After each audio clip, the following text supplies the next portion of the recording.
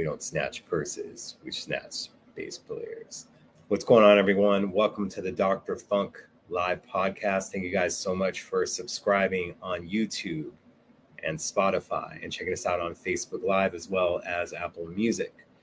Today we have an amazing guest. It's going to be Tal Wilkenfeld. We're going to be talking with her in her introductions. You guys should already know her. If not, that's on you, but we're going to give you an introduction. What's going on, Tanya? What's going on, Canada, Germany, already in the house? And it's late night over there. Appreciate you guys.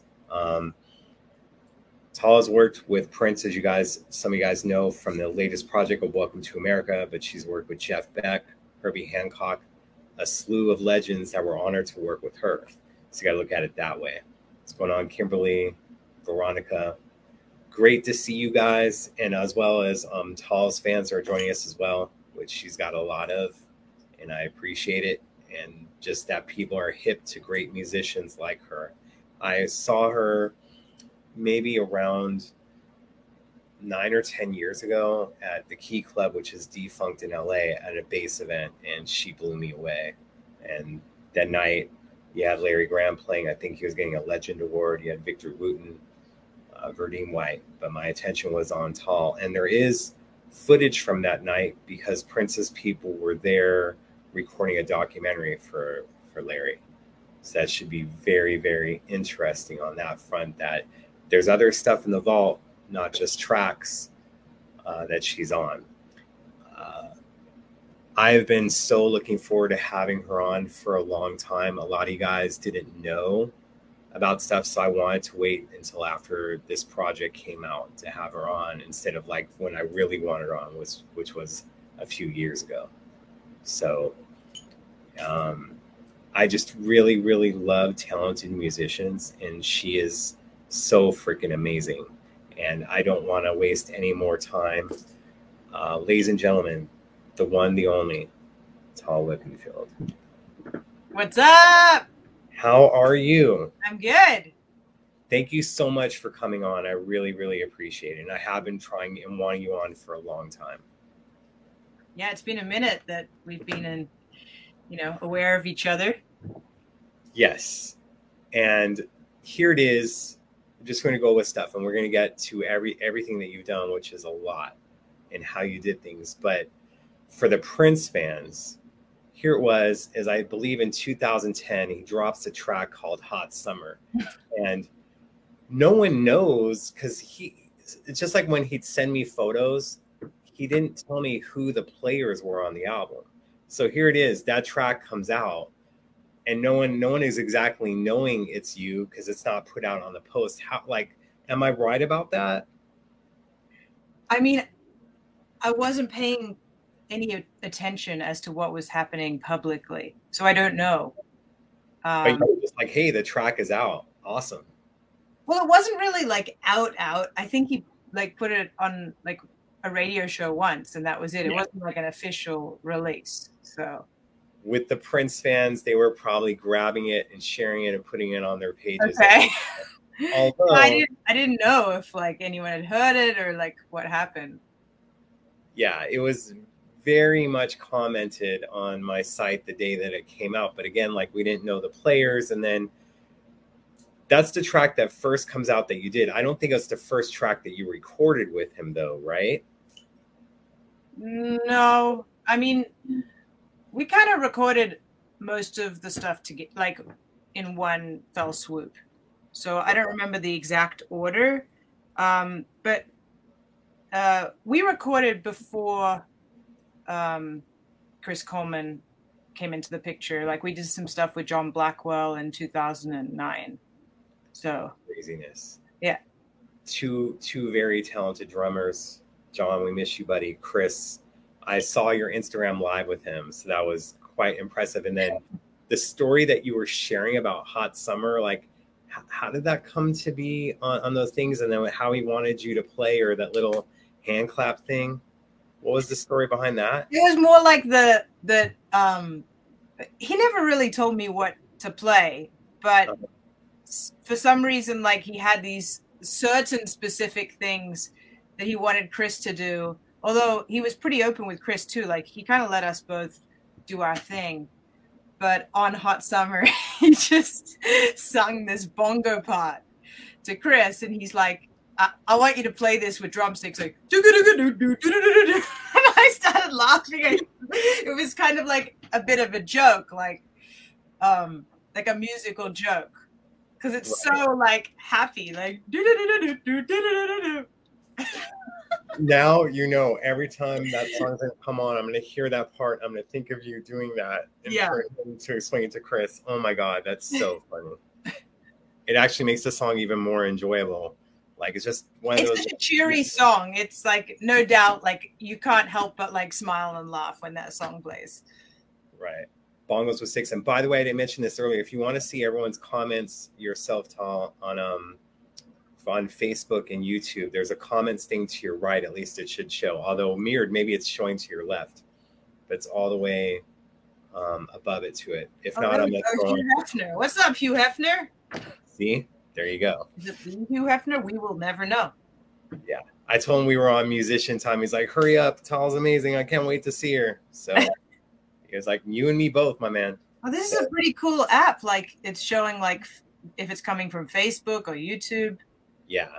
We're like everywhere. And of course, like people will see the comments and they're watching the show on the playback. They're like interacting with the other comments. I'll get notifications on it. I'll be like laughing.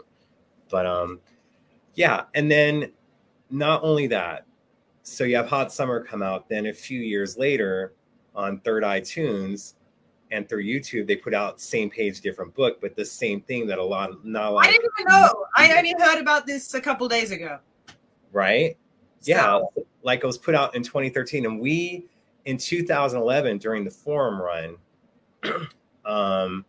they did an instrumental of it out the Foundation Room at the House of Blues. Like, so they performed that live? Yeah. That was the first time. And then he started adding it to his set list in 2013 with the band he had at that time. But still, it's just like to know that these things are going on and now see the credits of it, you know. And look, a lot of the times, and what I love about this album, and especially with your bass playing, is a lot of times what Prince does, especially with the bass, is he puts it underneath the mix. And yours is so clear and so vibrant on it that we can hear you playing. Sure, a lot of bass players are like, man, he put me so low in the mix, but yours is higher. I'm not sure if you're aware of that, but I'm sure there's a lot of bass players like, dang it. But I love your bass playing on this album. Thank you. It's so amazing. And so like you're feeling that thump and everything else going on. I mean, he mixed his own bass loud in the mix. Right? He'll do that and then he'll put down other stuff. So... you know, Brazil in the house, seeing some of these comments.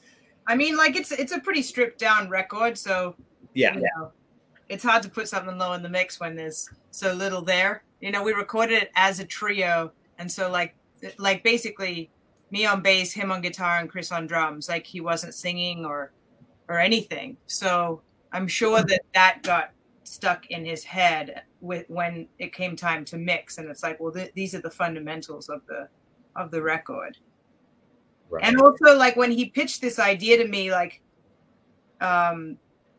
he basically said like he wants to make a trio with me, and like he was referencing, you know, Hendrix, and he also the reason he called me in the first place in 2008 was because he was saying that him and Larry Graham were watching these videos of me on YouTube with Jeff Beck.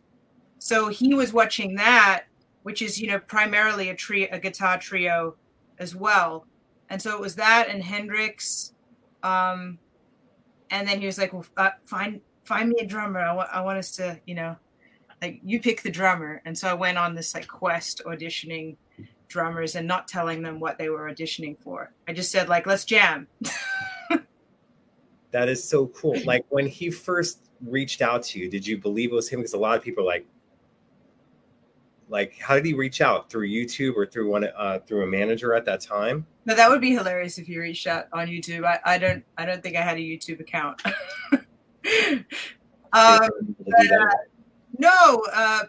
Blackwell hit me up and said that he was looking for my number, and so I said that he could pass it on, and then he called me. Okay. But I don't remember how I met John. Like, I don't, because I was meeting so many people so fast at that time, that I don't remember how that happened. It'll hit you. It's just one of those things that things are coming at you and it's all a blur. Can totally understand that for sure. Now, to jump around, because someone's asking this question, when you finally heard the finished product of Welcome to America, what was your initial reaction? Well, just so everyone knows, like, we heard the finished product in 2010, because once we recorded it all, he flew us out to have some listening parties. So there were like 2 listening parties, like 2 full trips dedicated to listening and appreciating the album and celebrating. So it was so close to the recording that it just felt natural. It wasn't like a surprise. I was amazed at his talent because I was hearing these lyrics for the first time and I was knocked out, and especially moved by the subject matters and the way that he was expressing himself about such important issues.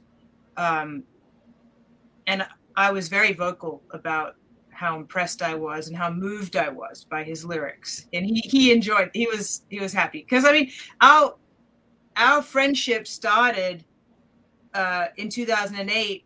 Like, when he called me up, like, the first few times we hung out, it was just like I would show up and, like, there's a limo waiting and we'd be just driving around for hours, like, listening to music. And he'd be asking, so what do you think of this? And what do you think of this bass player? And what do you think about what they did here? And what would you do there? And did you like this song? And what do you think of this lyric? And those, like, just all these questions. And so I was kind of used to that dynamic of, like, being very open about what I thought about, certain aspects of music or, lyrics. So yeah, I was very vocal about it. Like, well, especially on Welcome to America, like, that lyric just slayed me. Yeah, for sure on that. And these listening parties, were they at Paisley Park, or did he, like, rent out a club, or? No, they were at Paisley. Okay, just making sure, because sometimes you do it at Paisley and sometimes you rent out clubs. But yeah, Paisley Park, it's different on that sound system for sure, especially in the studio. Yeah. For sure on that one. Now, for people who don't know your story, and I hope that you guys do your research on Tal, like, how did you want to become a bass player? I know the story, but for these other people that don't know, and for future musicians that are watching that have an interest in it. I started as a guitar player, and I got into guitar because I was a very competitive long distance runner, and yet I didn't really train much. But I did this really long, it's a 14-kilometer race in Sydney, Australia, and it's called the City to Surf. And I was like, I had my mind set on beating this one girl that was, like, the best out of all the schools. And so I didn't, like, stretch and warm up or anything, and I ran this race, and I beat her, and I was so excited that I totally forgot to, like, warm down, and I just went and, like, got a hot dog, like, just was acting like a kid. I mean, I was, 13, or I guess maybe I just turned 14, and then I hurt my back, like, as a result. I think because, like, everything just, like, cramped up afterwards, and then so I couldn't, like, really run and for a while, like a few weeks, which is a while for a kid, I guess. And then I was just walking past this classroom, and there was a guitar hanging on the wall, and something told me that I needed to pick it up. I don't know why, because I'd never seen someone, like, play a guitar. Like, there was no, like, context. But I picked it up, and, like, I played a chord, and I immediately, like, started crying. Like, not, like, boo-hoo, but just, like, tears rolling down my face. I was, like, so moved by music in that moment. And I just probably played a D chord or something, like, super simple. I don't know. But that from that moment on, I was like dedicated to music. And within a couple years, I'd made this decision to move to America. I got a scholarship at a music school, although I was a terrible student, so I didn't last as a student. But that kind of brought me to America. And then, welcome to America. And then I once again went from practicing from half an hour a day, which was my limit. Like my parents were like, you can only practice half an hour a day. You got to do your schoolwork. So as soon as I moved to America, I started like playing for like 5 hours a day. This is becoming like a habit. And I hurt myself again. Oh no. And so then I had to take a break, and it was like, okay, when I come back to music, I'm going to be a bass player. Like, because people had been like seeing me like play bass lines on guitar, and like I was into like groove stuff. I wasn't like super, like I was a soloist because I loved improvising already, but I just loved grooving, and I love the drums, and I love the bass, and like it's like, okay, I definitely need to play bass. I'm a bass player, and I still play guitar because I still write songs on guitar, and I sing, and I play little keyboards, and I love playing drums. So I kind of play all the instruments, but bass became my focus. You do it all. And like, if people are checking out your credits, it'll say produced, arranged, composed, written, and all this stuff. So it's just amazing. And when you're talking about playing for 5 hours, I kind of feel like it's how people play video games. They'll think it's only been an hour. They'll go use the restroom, and they'll look at the clock, and it's like, they started at 10 p.m. at night. Now it's like 6 a.m. and they're like, where the hell did the time go? So probably for you, that's like your video game. It's like in a different world in different time. Yeah. And I was just, I was in a hurry. Like, I was just like, I got no time to waste. I just want to I want to study. Right. Now, how does some comments just like pop up? Do you like, I'm doing that. This is so cool. I'm learning. So, and then someone like, I'm going to get to that question, but I want to ask this first. Well, I'm just going to go into it just so that it's going to be interactive. Keely's asking, who are some of your biggest bass influences? Well, my biggest bass influences are actually musicians that don't play bass. Because I always wanted to expand my vocabulary, like past what, any particular bass player would play. Like, I didn't want to sound like someone that was already doing what they were doing. I wanted to develop my own voice. Mm-hmm. And so I would purposefully like imitate a Wayne Shorter solo or Aretha Franklin vocal.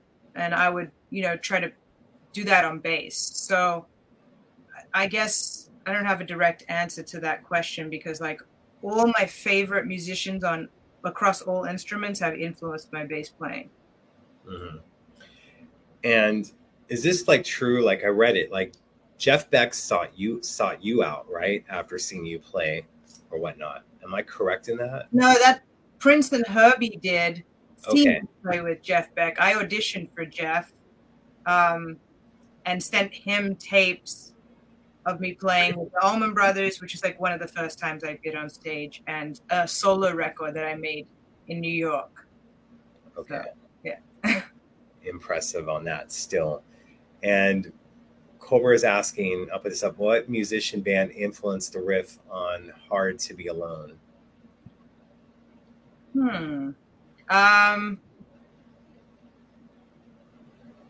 I don't know. I don't know that a particular musician or band influenced that.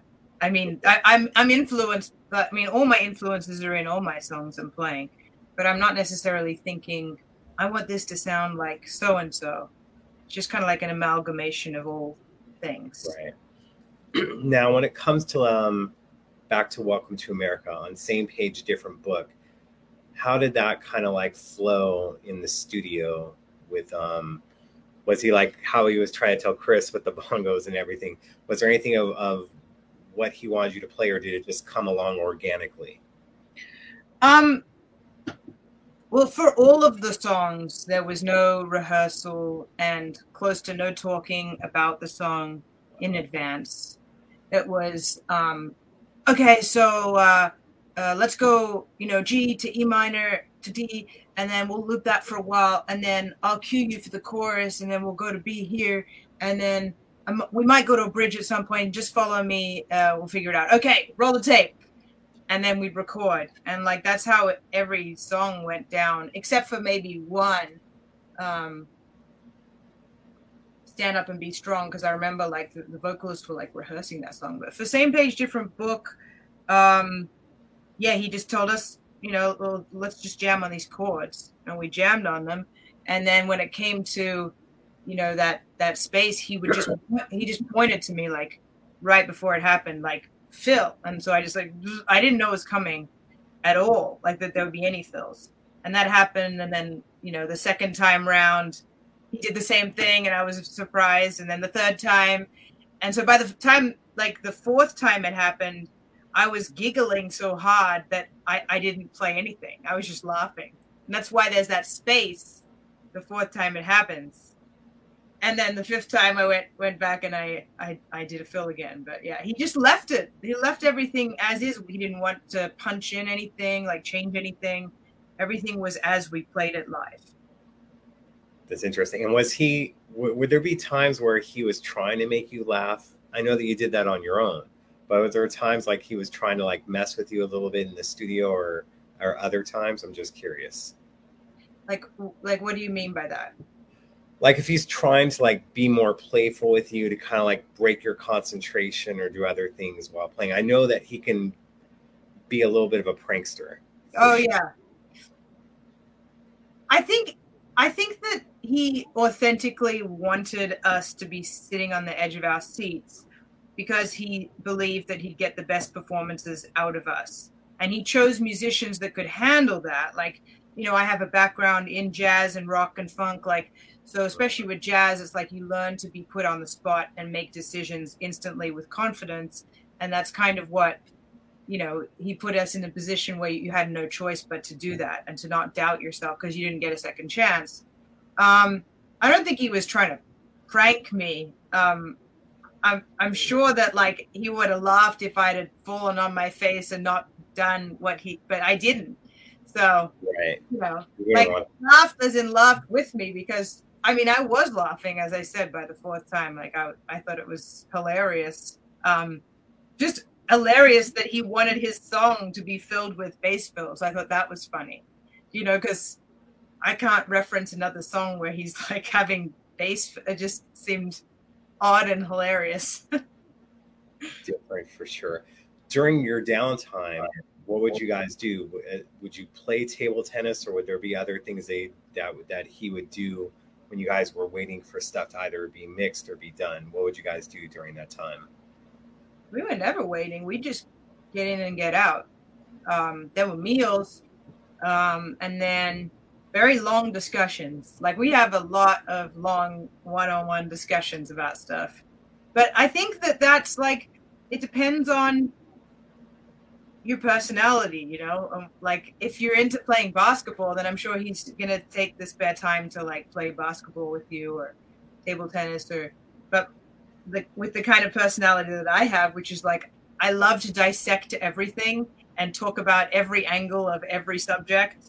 Like that's just kind of part of me. And so we were a hilarious match that way. We would just go down the rabbit hole of any particular topic that we were interested in, whether it's, you know, spirituality, which he was very focused on at the time, being a Jehovah's Witness.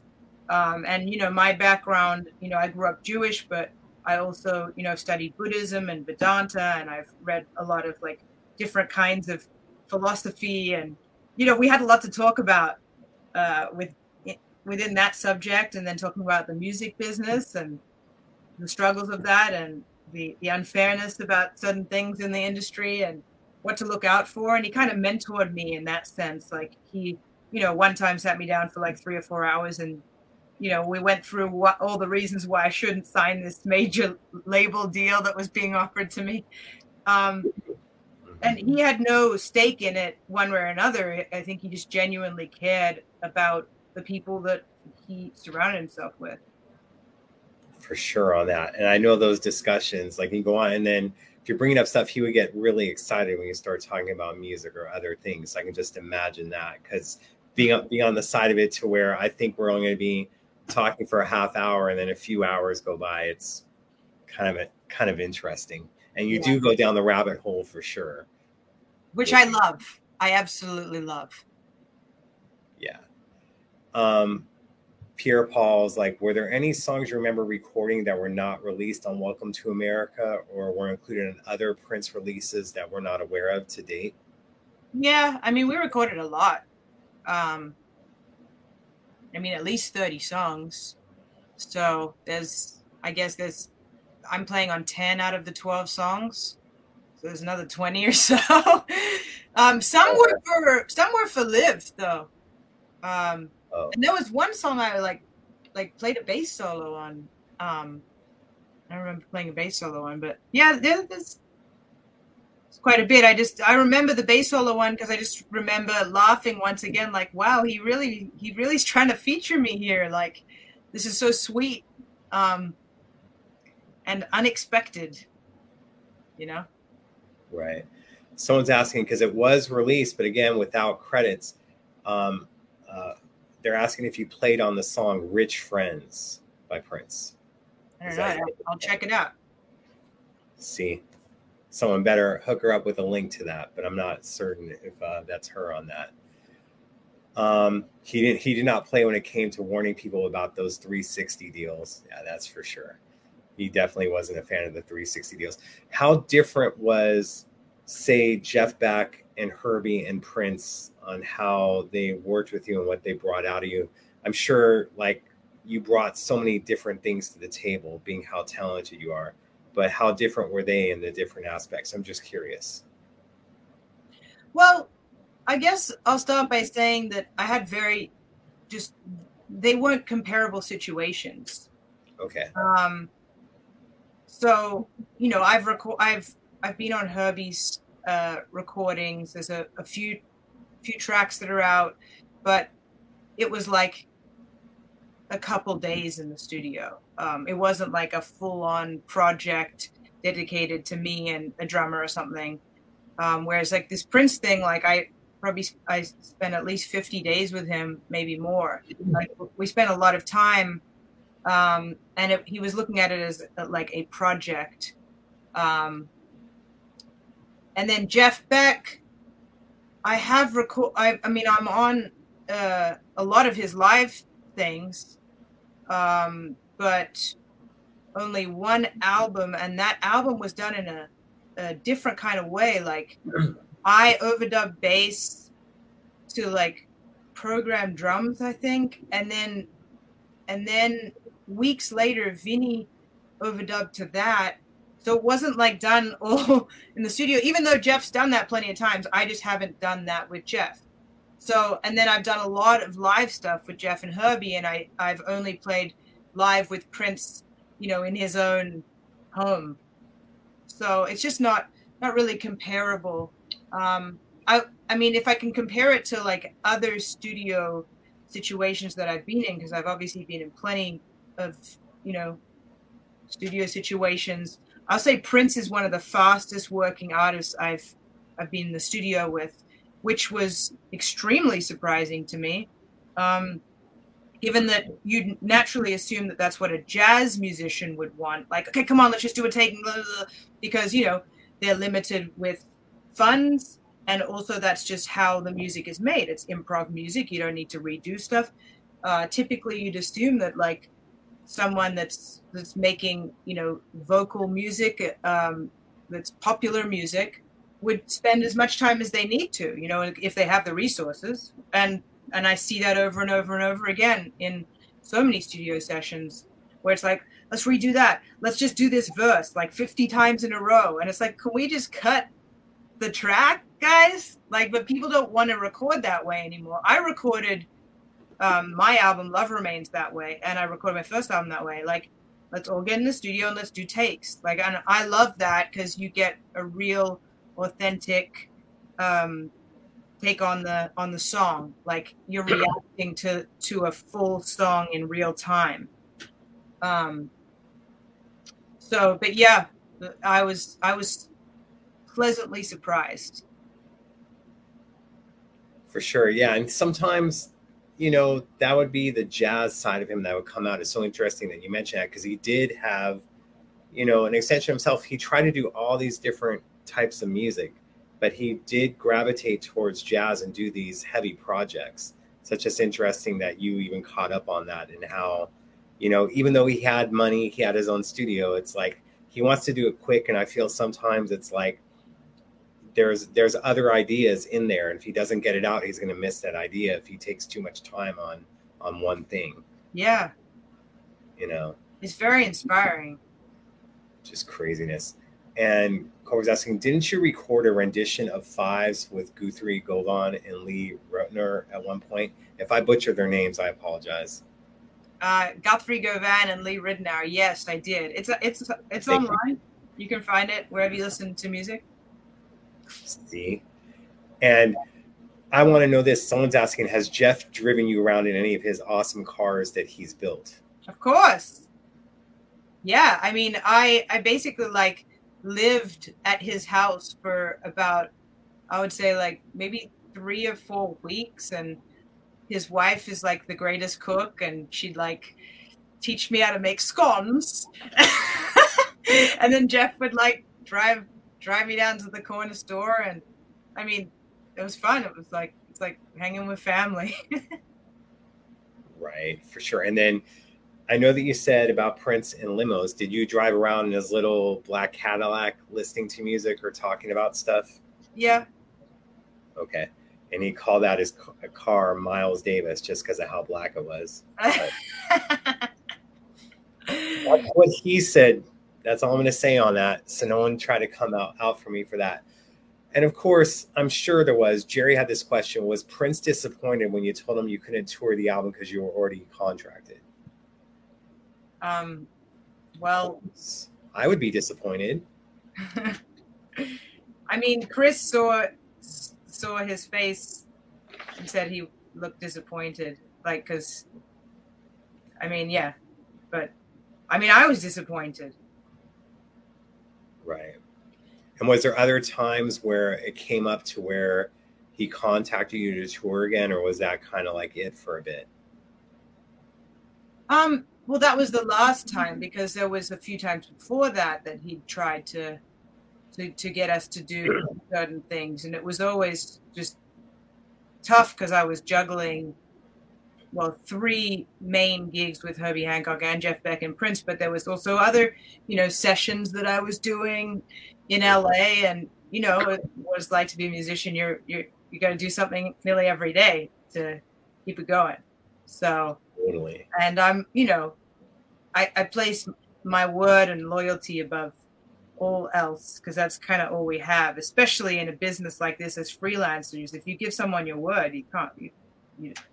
I don't want to back out of that. So it sucks when you can't do everything. It really does. And it's disappointing that we couldn't find a way to do this. But I guess that's just, he moves on fast. If something can't happen, like you're saying, like whether it's in the studio or it's a touring act, it doesn't matter. It's all the same mentality. It's like, okay, we can't make this work. Well, let's make this work.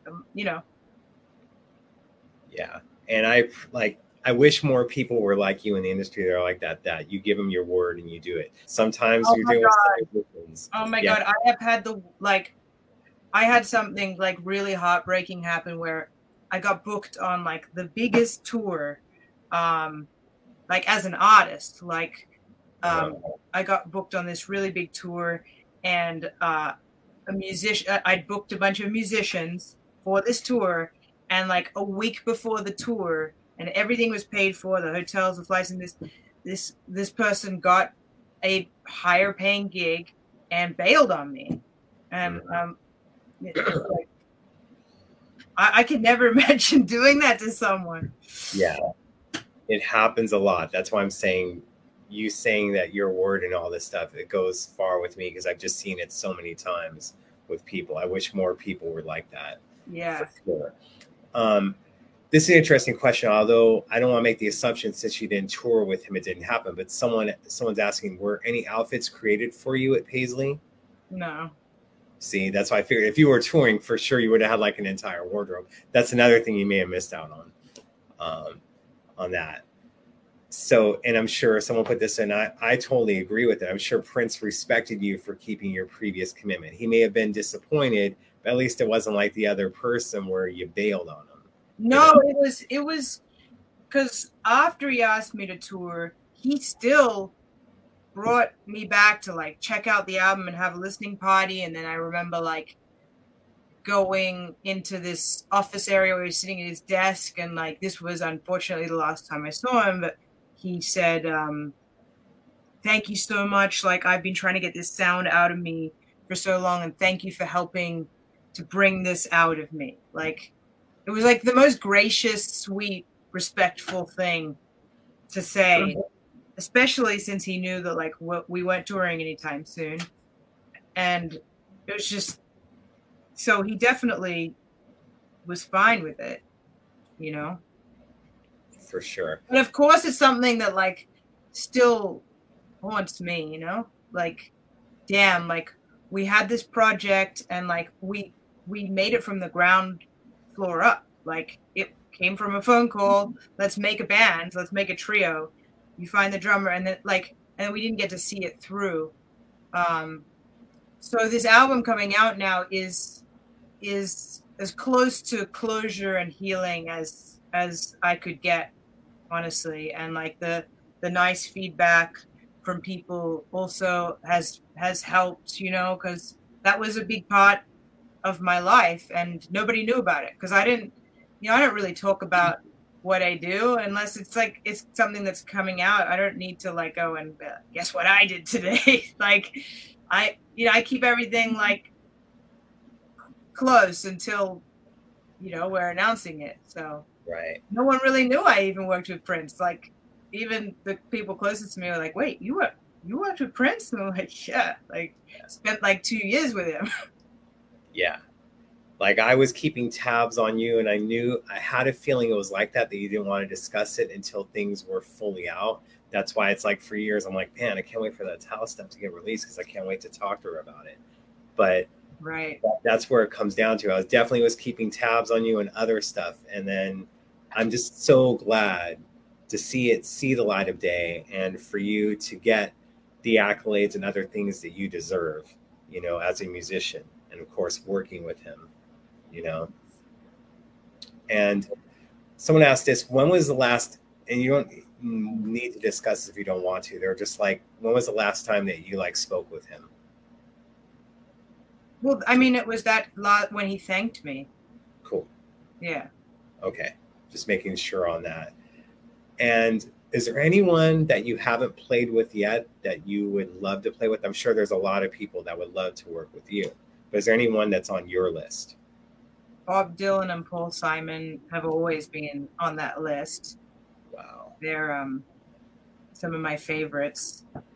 And then in terms of like artists now that are kind of just like, I really love Billie Eilish. I think she's great. And there's a lot of artists, but I would say like the people that have been like the longest on my bucket list is Bob Dylan and Paul Simon. That's pretty cool. Of course, for sure. Prince and Jeff Beck, two of the greatest guitarists, similarities, differences, working with them. You kind of discussed that a little bit. There was obviously differences between Jeff and Prince, although I'm sure they both respected each other tremendously. Well, that was what was funny, was like when I was working with Jeff, like he'd start playing Prince songs and like talking about how much he loved Prince. And then I'd have Prince, like, because I was working with them at the same time, then I'd Prince be like, I just love Jeff and I love watching you guys interact. Like, they were like fanboying over each other. It was so cute. That is so funny to hear. And it's like the tremendous amount of respect. And a lot of people wouldn't see that, whether it was on Jeff's side or on Prince's side. But it's kind of cool to hear about that, Oh, yeah, for sure. I saw this because you did Mark Marone's podcast. Tal is a big fan of stand-up comedy. Ask her about that, please. Stand-up comedy, for sure. Who doesn't love stand-up comedy? And who doesn't love to laugh? Yeah. Well, interestingly enough, it was Prince passing away that inspired me to, or led me to comedy, because he passed, and Leonard Cohen, who is a friend and mentor, passed, and Tom Petty, and quite a lot of people that I loved and had personal relationships with passed away very quickly, and it was just like an overflow of grief. And so one of my friends called me up, and he was like, Tal, I think you need to just go out and have a laugh. And I was like, no, I'm not going anywhere. I'm staying home. He's like, no, wait, come out. And so I went out to the Comedy Store on Sunset Boulevard, and that was the start of me discovering comedy. And I became friends with so many comedians, and they got me through that time, because I was just like, even playing music was really tough for me. And this is after, spending years like,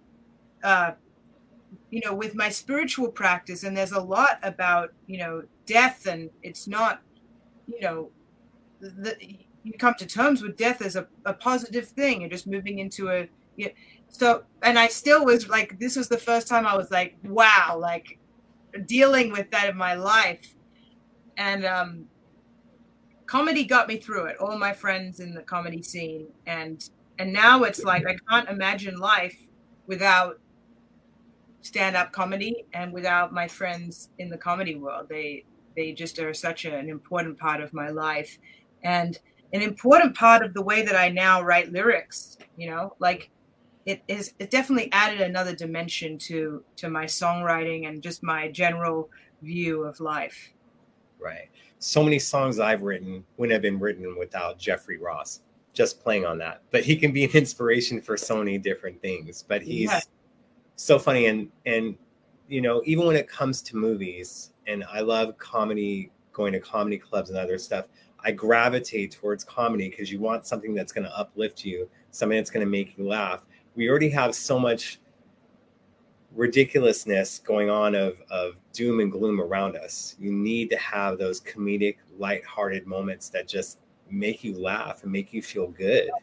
Especially for me, because I am a very analytical, scientific kind of person. I've always been into like quantum physics and philosophy and this and that. Like, I love dissecting stuff. And, that was one of the, like I said, one of the reasons why Prince and I got along. But I didn't know at the time, but I needed something to balance me out. And that's what it was. That's what I needed. It's comedy. For sure. And I'm sure you and Prince were having great discussions on quantum physics and Big Bang Theory. Yeah. But I had to go there on it. I don't think this is happening, but someone wanted to know if there is any 2021 tour dates or anything going on. Like, what are you working on in the coming months? Probably in 2022, I'd say. It's just, there's so many things that like are getting booked and canceled and booked and canceled. And so it's just, and there's no insurance really, because it's expected that things could cancel at any minute. So it's a big financial gamble, especially for artists actually for all artists, it's a huge financial gamble. So I'm just focusing on creating and writing music. I've written a lot of music. So hopefully I'll start to release that next year and then tour. Right. See, I like that you're already thinking ahead of that and having to think, like, instead of scheduling the dates, you have to worry about canceling, because that's what's happening in Australia right now with their lockdowns. Is like, I'll have musician friends that'll have gigs and they keep getting canceled due to these lockdowns. So it's you're thinking so far ahead of that, and like, things are opening up now, but let's chill. Let's wait till 2022. Someone's asking this. When Hit and Run Phase 2 came out in 2015, the 1,000 Light Years from Here vamp showed up at the end of the song Black Muse. Were you made aware of that? And did you hear it at the time? No. Okay. Just making sure. That's what I'm talking about. There's some really Prince's fans are like super educated on it. Wow. That's like I mean my new goal is like if my fans can be half as educated as that. Hey, come on, tall fans, step it up. What did I do in 2009 on April 23rd? Love it. Because this is what I try to do is just what Prince did is I talk about other artists and other stuff because Prince didn't just want his fans listening to him. He wanted him to discover other people and other artists. So I continue to try to do that and want them to be expanded to where they know you, they know everyone. I will slam them on certain things in their head and they will not deal with some of the artists that I like. But I feel that you need to know just more than one particular artist. I love how enthusiastic they are and they'll be on top of it. It's amazing. That's a true fan, you know? Like I just posted something yesterday, like reposted something that Robert Glasper posted. It's like, it doesn't matter how many followers you have on Instagram or Facebook. It's like, how many people are going to show up to your gig and like drive through some like shitty storm and like be standing in the front row and like buy your merch and like really like tell you their favorite track. Like those are your fans, you know? Right. I was doing like a running gig in 2013, like talking about how certain artists had like 60 million followers. So I go, so when their album comes out next week, it's going to sell 60 million copies, right? That's exactly what you're saying. Is who are these people that are going to brave the storm that'll go to the show? There may be someone who follows you, but that doesn't mean that they're exactly going to support you and go to your gigs. So those I do have some like really amazing fans like that do all of that. It is really touching to see. So I'm just kidding, guys. Of course, they have to know that. On that, Kim's asking, are Prince fans different than the fans of other artists? You kind of just touch base on that, just that they know this stuff. But do you see any different differences between, say, fans of yours and Prince's or Jeff's when it comes to you? I'd say, judging from Prince's fans, they kind of got, like the Grateful Dead has like a fan base like that, where it's like they know every version of every, and there's like, 100 versions of or more of each song. Like they know all of them and what year and where and who wasn't around and who had a cold and, but not all artists have that. Like, I'm trying to think. Like I feel like the artists that I work with all have that in different ways. Like it just depends on what the artist brings out in that fan. But yeah, I'm lucky to have worked with artists that have, fans that really pay attention. For sure on that. And of course you have your fans are like, can you please ask Tall if she plans to release a new LP prior to touring in 2022? Music? Go ahead. I'm working on a lot of music. The thing that's hard to do is to get everyone safely in one room together recording, which is how I prefer to record, because, there's all this varying information that's coming out on, you don't really know. So I'm just, I'm gathering all the songs, and then when the time is right, then I'll get everyone in a room and we'll probably like blast out 50 songs, literally. Right. Yeah. See, and varying information. That's why I only got my information from Jeffrey Ross. Yeah. That's the only way to go. You don't have to worry about it. That's a great source. And yes, and of course, speaking of someone, we have a mutual friend who worked on the Welcome to America box set, Matthew Bitton. Yeah. He did. Bitton, exactly. Yes. Yeah. I met him in the comedy world too.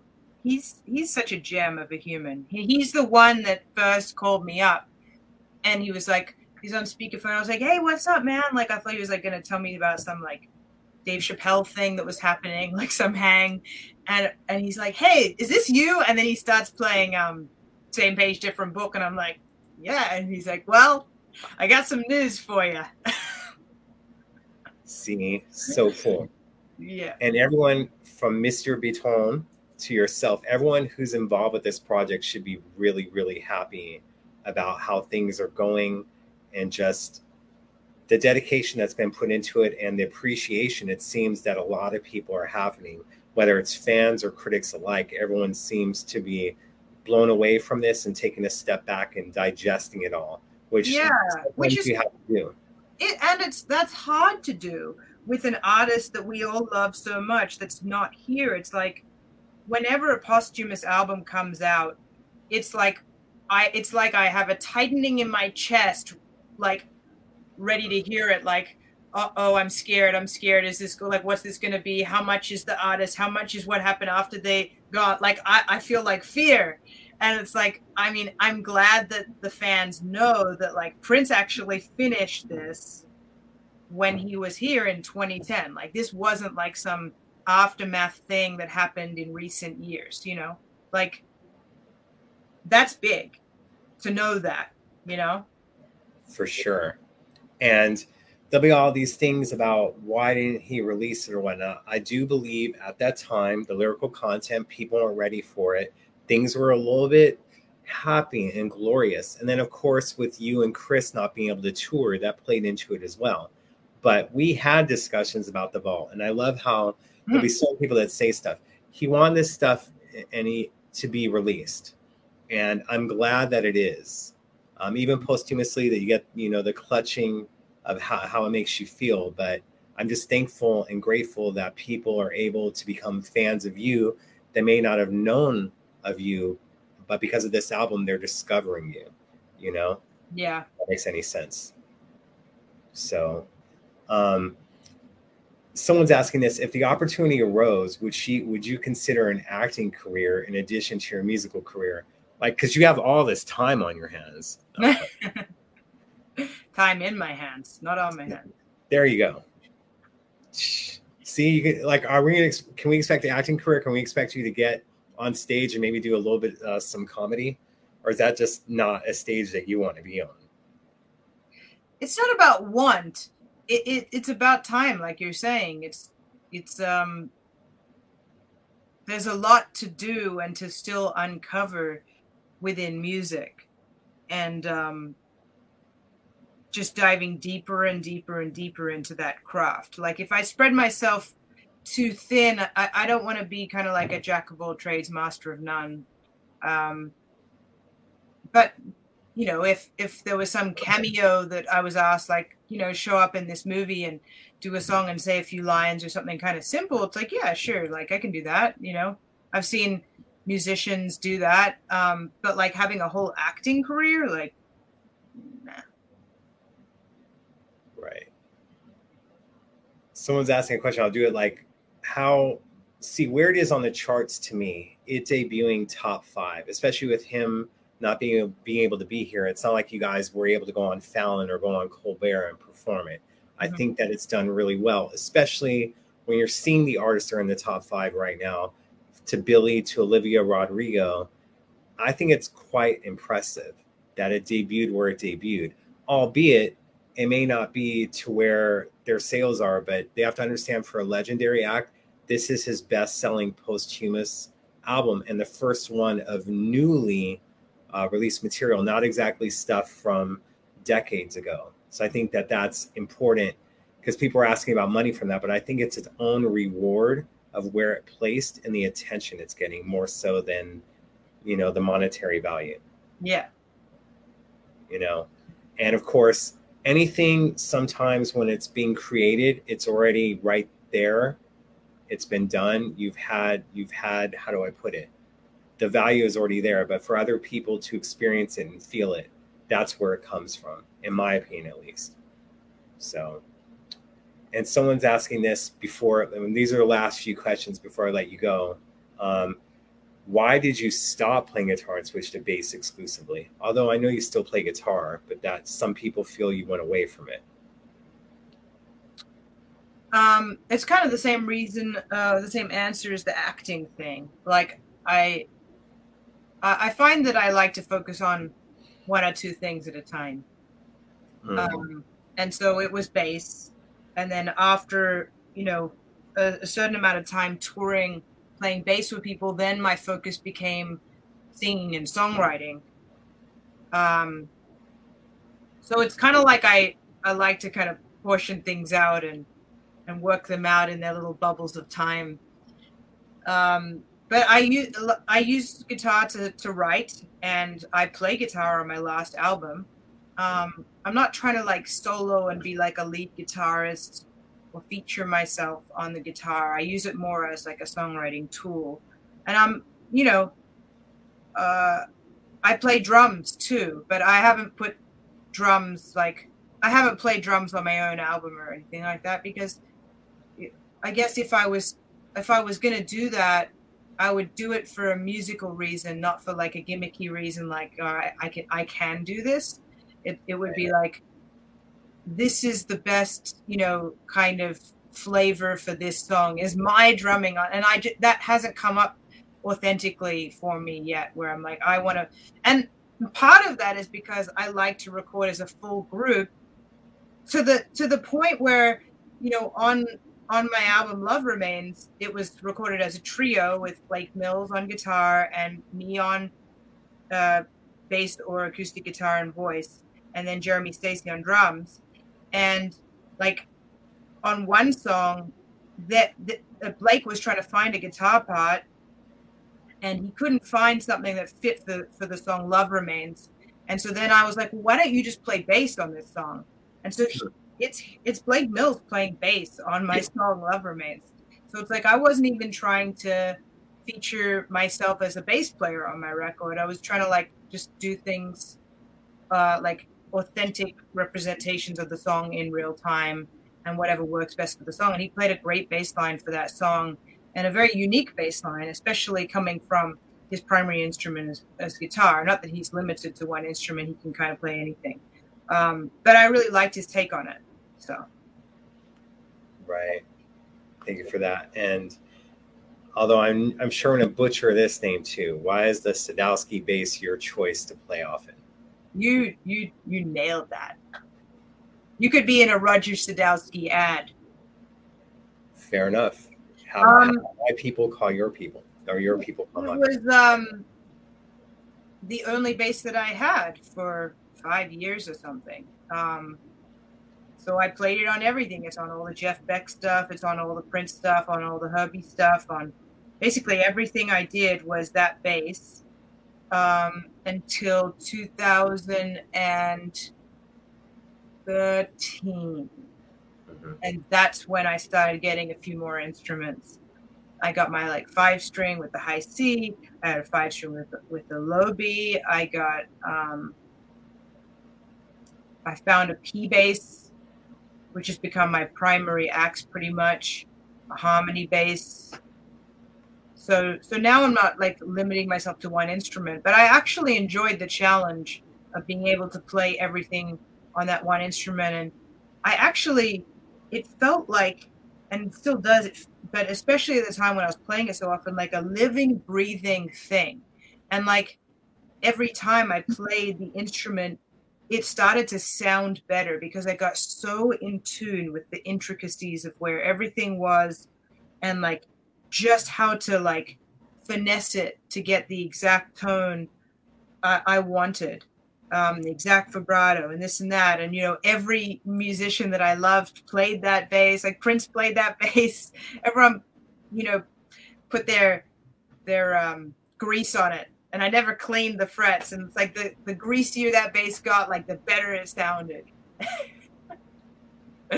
Got it. Sure. Oh.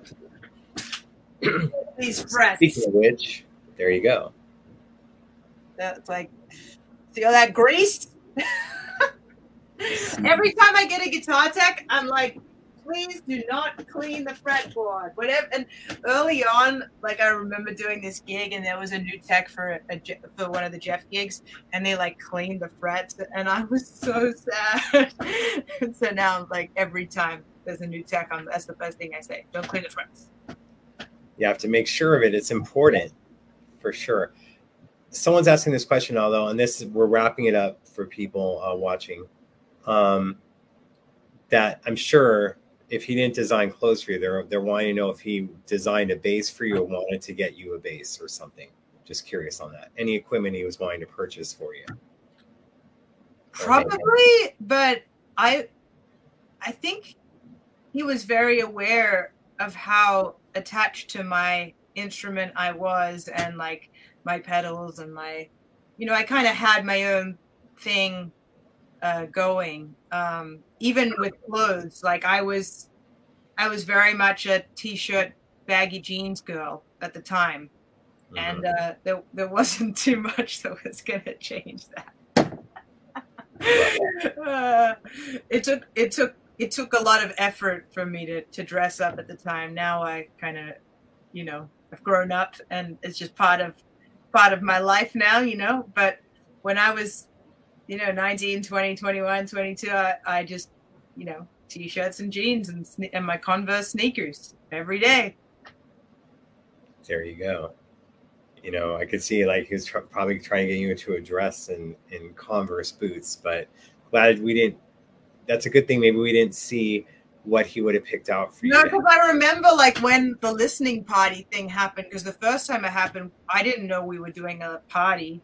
I just thought we were going to record more or something, like, because he didn't say why we were going to Paisley. Just like, hey, come by, which is how it always is.